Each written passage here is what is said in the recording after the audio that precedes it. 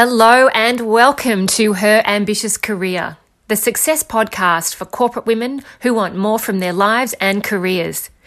Each week, we share career and leadership strategies to help you set stretching goals, own your value, build visibility and credibility, gain recognition, get paid, and confidently take your career to that next level. Whatever your ambition, let's do this thing. Now, here's your host and career success expert, Rebecca Allen.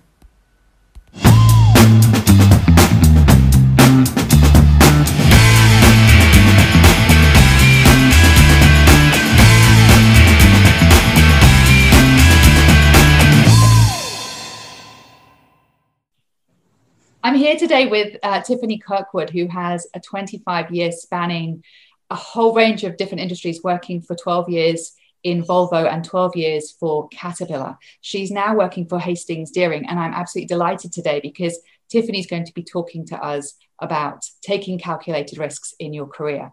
Hi, Tiff. How are you doing? Hi, good, Rebecca. Lovely to have you with us. This is such an important topic, and it's something that a lot of women really kind of have, hesitancy and resistance to. And I'd love to kind of hear from you, a kind of an example, if you've got one from your career, where you've sort of taken some calculated risk and it's really worked for you. It's really pulled off. Yeah, there's sort of, I think of it, there's two examples that I have that are quite interesting, I think, in a fact of when I was really young, when I took a risk, and then kind of mid in my career when I took another risk, and more of a business risk than a personal risk. So for me, there's kind of two ways to think about it, right? I was living and working in Toronto and everything was great. And Volvo called me up and said, can you come to France for 4 months? And I'm thinking, yeah, no. So I said no at first and was like, why? And then I thought to myself, why did I say no? And they called me back 6 months later and said, can you please come? And I was like, oh yeah, sure. For 4 months, why not? Yeah.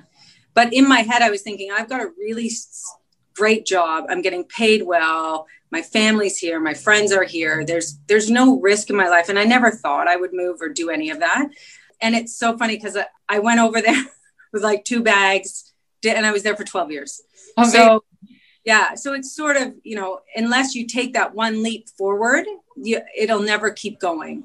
So I took that first risk and wow, it worked. And I went, oh my gosh, I didn't know I was that good. And so that so 12 years went by. And during my time there, from a business perspective, another risk came out. They asked me, so I'm not an engineer by trade and I work in this construction industry. And they asked me if I would lead product development. And I'm thinking, I'm not an engineer. I have no idea how to do this. And so I said yes. And we had 3 chief engineers at the time. And one of the chief engineers got me as the product manager. I was the female. And he was like, oh my gosh, I can't believe I got the female. Like, I don't know what she is. She's not an engineer. She can't help me. We are still friends today, which is okay. So we did and what happened with that business risk is that I took a product from development all the way through to the factory. And when you do that, our factory was ready to go to produce product and everything else. And it was me and the chief engineer's decision to stop it. And I think that's a risk where, you're doing the right thing, but it's very easy to say yes and not so easy to say no. And when you say no, you're actually saying it to yourself. What I just developed over the last 3 years isn't going to work. And at certain gates, you pass the gate. And we had a team of 25 people. And what was I going to do with those 25 people? And me and him sat down and we went to the board and said, we don't think this product's very good. We don't think we need to move into stage 4. Can we? Yeah, we're going to say no. And we hope that you guys are going to back us up and say no. But we've got 25 people that we have to deal with. Yeah. So that risk for me was another, oh my gosh, you've got to believe in yourself that you're making the right decision and therefore just do it. And it all comes together and you learn something different. I learned how different people take things, change in their life and what we can do to help, right, get them new jobs in different places and all of that stuff. So it was a massive learning for me on that business side for that example, really, of just get out there and give it a go and see how you go. And if it fails, it fails, and be honest and transparent about that failure. Yeah. And not say yes all the time. What would you say was the sort of unsurprised, kind of the surprise sort of learning for you from that, in terms of how it kind of impacted different aspects of maybe your confidence or your other decision making. How has that kind of impacted, seeing that you kind of got a result? Yeah. So for me, it's really about that facts and data, right? So again, emotionally, when you first say no, you're like, it's the failure of yourself. Yeah. I always thought about it that way. It's how you've really failed, but you've taken a chance. And then I learned so much. Yeah. So if you reflect afterwards to say, okay, that didn't work, but why? And you keep asking the why questions. And then for your future growth, there's things that I've now taken away where I go, I'll ask the why and think back. Okay, this happened here and this is what, and you that's sort of how I think about it. It's really critical thinking. You're kind of thinking all the kind of possible ways in which it could work, maybe not work. Yeah. Not be sort of connected to the outcome. That's what I'm hearing from that. It's like, if it works, it works. That's amazing. But if it doesn't work, I'm not going to kind of take that personally. I'm not going to take that on board for me, and it's not going to affect me. Yes. Is that right? But I know you say that, right? But it always affects you. You're always like, oh, yeah. And you're right about that confidence piece. Yeah. It pulls back on your confidence of, why didn't I make that decision earlier? Or all of those things. And it's just like life, I think, you make decisions a little bit late, but as you would see them, but maybe they were the right decision to make at that time. Yeah. And that's the reality, isn't it? You don't know. You're never going to really know. And so I think just believing in yourself that you've done the right thing. Yeah. Mm-hmm. At a point in time, even if you think you've gone too far now and you go, oh my gosh, I should have stopped that 2 aisles ago, but stop it now. Yeah. I think is the best word. What would you say, Tiffany, then, in your experience would be the kind of steps that you would take, the secret ingredients, if you like, to take a kind of calculated risk? What would be the sort of the thinking that you would go through to do that? So a lot of facts and data, for me works really well. So I think taking the emotion out of stuff is really important. So trying to get as much facts and data and ask for help. I ask for help a lot. Mm-hmm. I always think I have all the answers. I don't have all the answers. I go out there and ask different perspectives because I think people love being asked for help first off. Yeah. So that's critical because I think they give you what they really feel inside. Yeah. And especially if you kind of say, this is what I'm thinking. Does that make sense to you or not? Or have I not thought of some things? And some people come up with not only great answers, but also great questions to ask you. And so they another way of thinking about it. So for me, it's really about getting out there and asking, not making the decision yourself. Yeah. At the end of the day, you're going to have to, but making sure that you go see, act, I call it. So go and see what's going on, ask lots of questions, ask for help if you don't know. You can't know everything. Yeah. So I think for me, those are the kind of the little inklings that I love. And again, people love being asked. Yeah. And I think you're going to end up at a stronger kind of decision point anyway, right? Because you've got all, like you say, all this different data. You've done your analysis. You've got your kind of input from different people and their perspectives. And obviously that will make you think in different ways too, and encourage you to kind of, assess it in a different way as well. And then, like you say, it becomes like a collective decision then. The risk is kind of sort of divided between you and other decision makers. Yes, it is. And I think that the really important part there, though, for me is, yes, I'm going to make the decision, but I will also take, if it doesn't go right, I will take it. Yeah, I think that's the other thing. When you ask for help, you can't say, well, so-and-so said.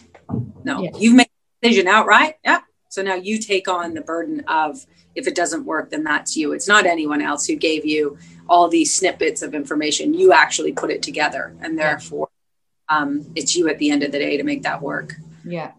It's interesting because I had this conversation just recently with one of my clients about risk. And we sort of talked about it. I'm like, well, how can we reframe that so that it's actually feeling more positive? It's actually feeling like something that we want. Risk sounds like we don't want it, right? So we talked about this word opportunity instead. And we're like, well, it could be this phenomenal opportunity. Mm-hmm. And I think that's the thing. You don't know what's sort of beyond the horizon, right? And it could be, a real kind of mess, and it could be a real failure. But you're still going to learn from that. There's still going to be learnings that are taken from that outcome. The alternative, of course, is that it's some sort of glimmering success and it somehow sets you up in a whole new way. Yeah. And you learn from that too. Both sides are going to learn. I think the other thing that I've taken in as a leader so much is that when that happens with people, a lot of the time, your boss or who you're working for will go, oh my God, I can't believe you did that. Yeah. And so it's such a negative connotation to losing. Yeah. Rather than I've tried the opportunity, it didn't work. I made a decision and I changed my path. Yeah. Yeah. So put it that way. I found that out and now I'm going in a different direction and I'm hoping that this works. If it doesn't, but I'll ask all the questions and then I can actually move around a little bit more. Yeah. I think critical. Yeah. I think that's really good because, you know, whatever the outcome, you've kind of done your due diligence, whatever the outcome, it's going to be a learning. And like you say, you have to make the decision if it's not going well. To kind of call it quits and make a new decision and create a new opportunity rather than feeling like you're stuck in that space forever and there's no alternative. Yes. And that's why I use that one where with the product that I kind of stopped. Because again, you list out your pros and cons. Yeah. And then you list out how you're going to feel personally about it. Because I think that's really critical, right? Your emotional bit to that and your attachment, because sometimes that gets in the way. Mm-hmm. And then I call them trusted advisors. Yeah. That you can go to and say anything and they're not going to go, oh yeah, no, I can't believe you did that. Yeah. They're going to go for trying. Yeah. Yeah, absolutely. Well, it says a lot about you. I think it says a lot about, you know, your leadership. It says a lot about your personality, your character, for trying, you know, to push the boat out and trying to do something new. Yeah. I think it was funny though. I have to tell you one story. It was funny that one person said to me once, you must have the amount of risks you take. You must not be the sole provider of your family. And I was like, I didn't say anything. I kind of sat there and went, okay, if that's what you think, it means that you're very, very conservative. Yeah. Or you kind of don't understand that I'm okay with that risk taking because people tend to not sometimes take risks because of that fear. Yes. That something's going to happen. And instead of taking it in the learning, sort of like you need to kind of move on because you're not going to grow without taking risk as I see it. 100%. Yeah, I think that's the ultimate outcome, right? Is that the more risk almost you take, so long as it's a calculated, like you said, the system, you know, it can only produce, I think, positives for you. Yes, and agreed. That's all about that reframe. It's all about looking at it in a new way and looking at it as kind of a real beneficial for your career. Yeah, I love the reframing though. Yeah, too, is trying to solve a problem and then reframe it to ask your question, the whys and the hows, and then go and see how that sort of comes around. Yeah, it's a really good way to think about problems and finding solutions or opportunities. Thank you, Tiffany, for sharing your insights on that. That's been really, really insightful. Really appreciate it. Thank you. Hey, ladies. Well, listen, you know, if you know me by now, you know that I like practical, strategic, helpful content. And I think Tiffany's just shared such a useful sort of 7-step plan almost to make decisions when you feel like you have to make a calculated risk in your career and reach a decision using consensus, reach a decision using as much data as you can, and ultimately being the decision maker and ultimately taking responsibility for the decision, but also for the consequences of that decision. So thanks so much to Tiffany for coming on today and sharing her thoughts, because it's so useful to hear from somebody who's so senior and who operates at such a high level, sharing her insights.